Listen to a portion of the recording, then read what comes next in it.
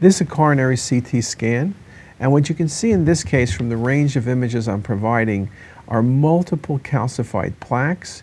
The calcified plaques involve multiple vessels, but when you look carefully at the different renderings, you see that the plaques are for the most part eccentric. There's no critical stenosis, being defined as a stenosis greater than 50%.